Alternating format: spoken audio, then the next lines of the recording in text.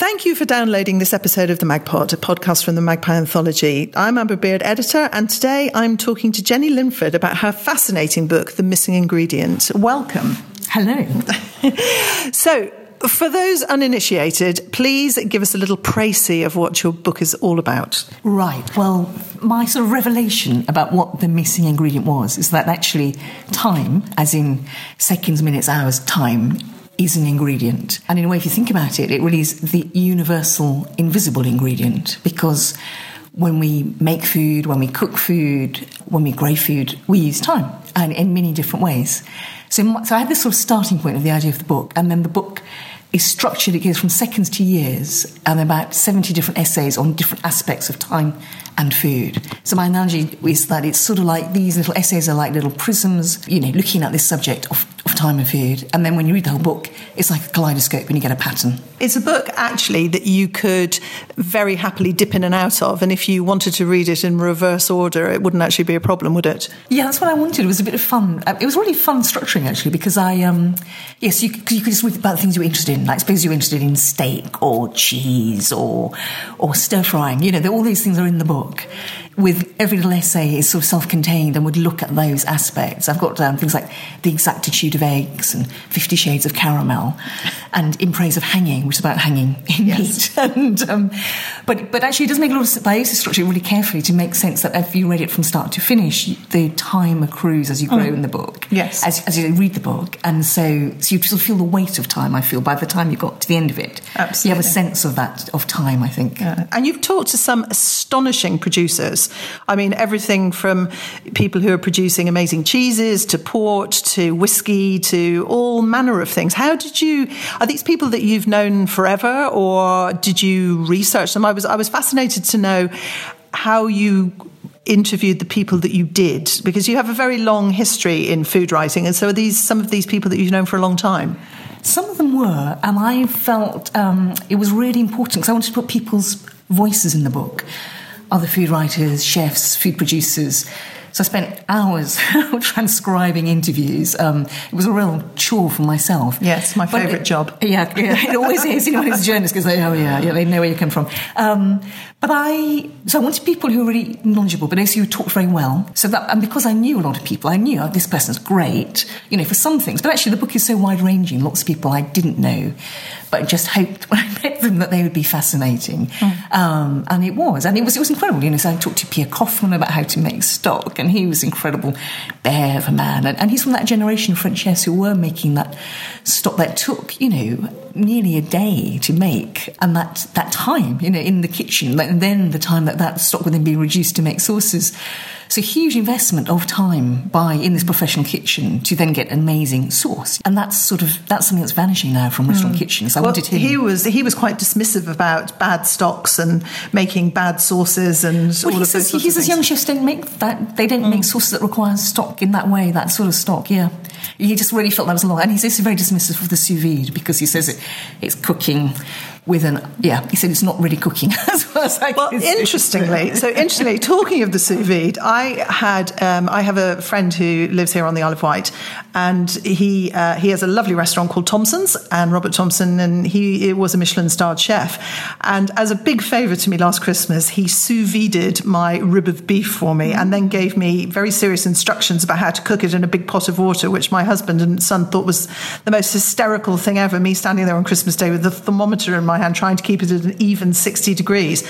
But I have to say, the meat was absolutely beautiful. And I learned something very important about time, as your book quite rightly says, and the methods that if you want to cook properly, actually time is, it's not just flinging it into the oven, it's actually taking the time and trouble to do it properly. It's really interesting. I mean, my book was, I had the idea, and I set out to explore the idea of time. And I didn't set out to champion taking more time for things. So in fact, my point is really it's the right amount of time. So if you're stir frying, it's really, really rapid. That is a rapid process. And actually restaurants do it better than domestic kitchens because they've got great big, very powerful gas burners. So I got to talk to Ken Holm, who's wonderful about stir frying. And fish. Billingsgate School, a fantastic school, the one with the CEO, whose name I've forgotten, it was like, the woman who runs it is really articulate about how quickly fish should be cooked. Well, it was 30 seconds on each side, which I was astonished about when I read that. CJ Jackson, and she's just she's a great teacher and really clear. And she said, look, we just overcook fish, and you don't need... And actually, one of the things when I thought about writing a book, I thought, gosh, why does fish always cook so quickly? And I wanted to answer that question. And really, it's so interesting because fish live in water and they support it. It's a supportive environment. And they have a very fragile cell structure because they don't need, we're in the air with gravity pressing down on us, and we need bones and quite solid cells. And so it really puts that environment, so that water environment means that fish, when you cook them, they don't need, in fact, long cooking is disastrous, overcook these very fragile cells. Well, I was astonished at that because I think I'm probably from the school of, is it cooked yet when it comes to fish? And I think it's because we're a little bit scared of fish. Yes, we are. Because we can't see it. Whereas with a piece of meat, you kind of can see it and you can sort of cut into it and know when it's at the right... Yes, but you can do that with fish too. You can press, you can touch it. A lot, so it goes back to time. Actually, the more you do things and the more you handle things and cooking processes, you learn. It's like I didn't know how to cook when I was a hungry student, and I've been doing this, for decades, and now I'm sort of, I'd say, I can cook. And but that just took time to learn that. And it's nothing like handling something and then feeling it and seeing it and looking at it and observing it, which I think is probably Kaufman's objection to sous vide, is that, in a way, that de-skilling and that simplicity, because actually it allows someone who can't cook to cook well. Yes. And I think that's what he probably is objecting to in a way, which you can see for someone who's spent decades acquiring a lot of skills. Well, absolutely. I mean, if you think back to some of the earliest TV chefs, of which Ken Hom was one, because I can remember, and I've never ever managed to replicate any Ken Hom recipe terribly well. And I'm sure it's because I overdo it. And I think he said, you literally, it's getting the oil really, really hot and putting it, putting the food in and doing it in different stages, which I thought was very interesting because we do tend to bung everything into a wok all at once. I think there was the idea that stir fries are really easy, which they are in a way, but again, there is a way of doing it well, and different ingredients take different times to cook. So actually you aromatize your oil first with your ginger and your garlic, and then add in things, knowing that this will take longer than that, and put in your meat and brown it and take it out. I mean, and browning is really interesting in terms of taking time that's useful and meaningful. There are various things I set out to do in the book, and one of them was I was asked by a publisher, what's the point of your book? And I said, well, if you read my book, you'll cook better. And I already felt that because you would have learned many different things about time and food and the importance of taking time. And browning meat, for example, is something that really delivers flavour results, because if you take the trouble to brown your meat, and by that I mean take your meat out of the fridge about half an hour before you want to cook it, because that brings it up to room temperature, so it's not fridge cold, because then it goes into the hot pan and it stays hot. If really cold meat goes into a hot pan, then it brings the temperature down and then it just starts to stew and gets lots of water out, which is not browning. And what you want is to brown your meat, and the reason you brown your meat, you're creating the Maillard reaction, which is this chemical series of reactions actually that enzyme reactions that create flavours that we really prize, the sort of savouriness. So browning, you see that instruction, and the temptation is to do it really quickly and, overcrowd your pan and, do it a little bit. But actually, if you watch a chef do it, they do it really carefully. They do really hot, few pieces of meat, and not fridge cold meat in at the time, browned, really well on it, then out, do it again. So taking that time then, and then that brown meat then goes into a stew or braise where basically you probably didn't have to do very much with it. You're covering, add some stock, add some wine, add some herbs, bung it in the oven, leave it. But you've taken that care at that first stage, and that was going to really deliver results when you eat your stew later. Well, it was interesting because Pierre also talked about browning the bones for stock as well, and that you have exactly that same reaction, which gives you the depth of flavour, which you don't get if you just bung, raw bones into a pan. It's really fun. I mean, it's partly just knowing that these are the times that are worth doing, But it's interesting, what I loved about writing the book was that when you would start really thinking, I spent so much time thinking about time and food. And it's things, ripeness is about time, freshness is about time, seasonality is about time. But also more emotional things that, that I put time travel in the book towards the end in years, because time, of course, is that food has that power to take us back in time. You know, if you eat something from your childhood, you can be transported back, can't you? And there was also the other thing that you talked about. I always had a thing when I was a child where I could smell the taste of something. So, or taste the smell of something, which is, and you forget. Yes, I mean, that makes total sense. Absolutely. And I can always remember trying to say that to my mother and her saying, "What? I don't know what you're talking about." And it tastes like the smell of. But you're absolutely right. No, that is. And that's a huge amount of flavour. You know, our tongue has got 5 basic tastes, which is salty, sweet, sour, bitter, and umami. And then everything else is from our nose, not from our tongue. So flavour as opposed to taste. Which brings me on to the story about Tim Peake and Heston Blumenthal, which I thought was fascinating. So if you just tell that story about him recreating some of the tastes of his childhood. Yes, I mean, that's a really sort of wonderful, example of this emotional power of food, which food obviously does have. So astronaut going off into space, Heston wants to create something for him that will remind him of Earth, I suppose, and creates really carefully this fish that Tim used to cook when he was a kid, and Heston, in sort of the wonderfully obsessive way that Heston works, gives a huge amount of trouble and obsessively, and creates it. And Tim just said, that meal transported me back to my childhood. I think this is a wonderful example of that. Oh, that's astonishing. So who would you say do you have favourite cooks or chefs? I know that's a bit of a difficult question. That's me. All my friends. I'm really from a domestic cook background. I'm not someone who worked in a restaurant. I'm not a chef. So I come from someone who's greedy, basically. I'd say it's a starting point for being a food writer.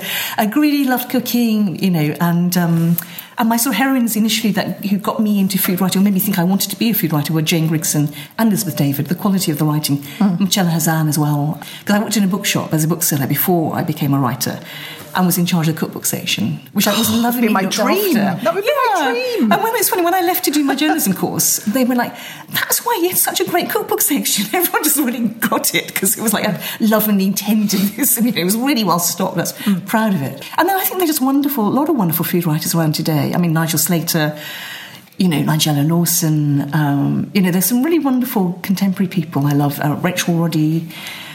Gosh, there's so many people. Diana Henry. Yes, lots, and I think lots of people with wonderful voices now. And I think that's one of our great strengths in Britain, actually. We have got this really rich food writing scene. I mean, this autumn, I've just seen some really wonderful cookbooks come out, And I set up a hashtag on Twitter called 7 Favourite Cookbooks, because there was a hashtag called 7 Favourite Books. And then I literally tweeted again, I love cookbooks, and I'm not the only one. I'm starting 7 favourite cookbooks. And I started pasting and invited some people I knew to join. And they just took off. It's amazing. And I've got a list of someone, not me, because I did not have the time, has lovingly compiled a list. And it's about 800 different titles. Really? Well, all those books were chosen over and over again by different people. But what was wonderful for me as a food writer is that people chose books that were good cookbooks. Yeah. Because, do you know what I mean? It's actually a cookbook. It touches your life in such a special way, such an intimate way. And to write a cookbook is actually really hard, and I speak as someone who's done this, and it's a huge amount of work, and recipe writing is not easy. And it was just so gratifying to know the people who'd written really good cookbooks based on real knowledge, and they write well, and they care about food, and they communicate that.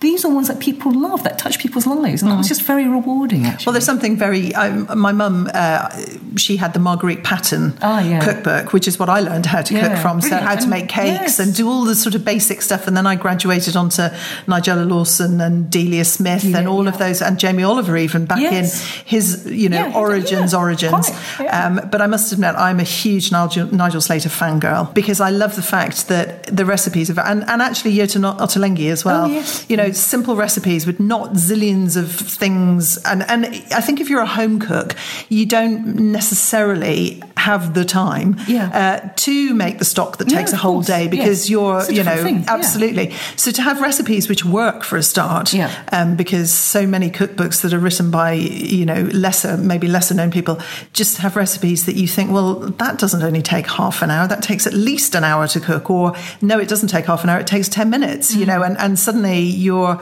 and I think unless you're an instinctive cook, then that makes life quite difficult, because people do see recipe books almost as cookery Bibles. So, it tells me this is going to work and it's going to be cooked in half an hour, and without the vagaries of different ovens and different cookers and different pans and all of those things that come into it, actually, I do tend to go back to the same books time and time again, because I know that they work. Yeah, no, which is, that's exactly that, and it's that reassurance, isn't it?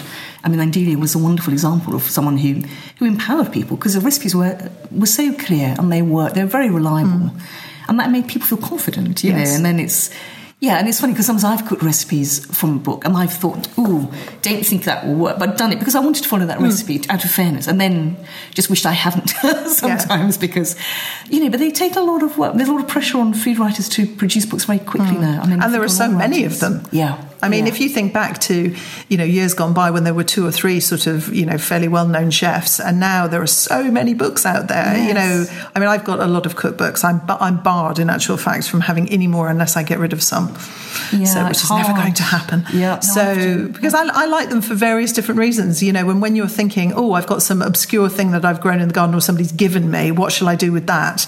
Then it's brilliant to have a whole raft. And I hate looking things up on the internet. Well, there's so many. I was going to say that. Yeah. That's what lots of people do. They just go online, but actually the quality of what's on in terms of recipe quality is really variable. You know, I would always, if I was going online, I would go to Nigella, I would go to Delia, I would go to a trusted source, someone who really cares about food, who's taking a lot of trouble, who knows what they're talking about, not just some random recipe. Because, do you believe me, there's some rubbish recipes out there. There are indeed. So, well, on that note, I think we'll leave it there. I would encourage everybody to buy Jenny's book, The Missing Ingredient. It's a fascinating book to read. I learnt an awful lot from it, apart from the thing about Tim Peake and Heston Blumenthal. And it's a real pleasure to read. And thank you very much for giving us your time. Much appreciated.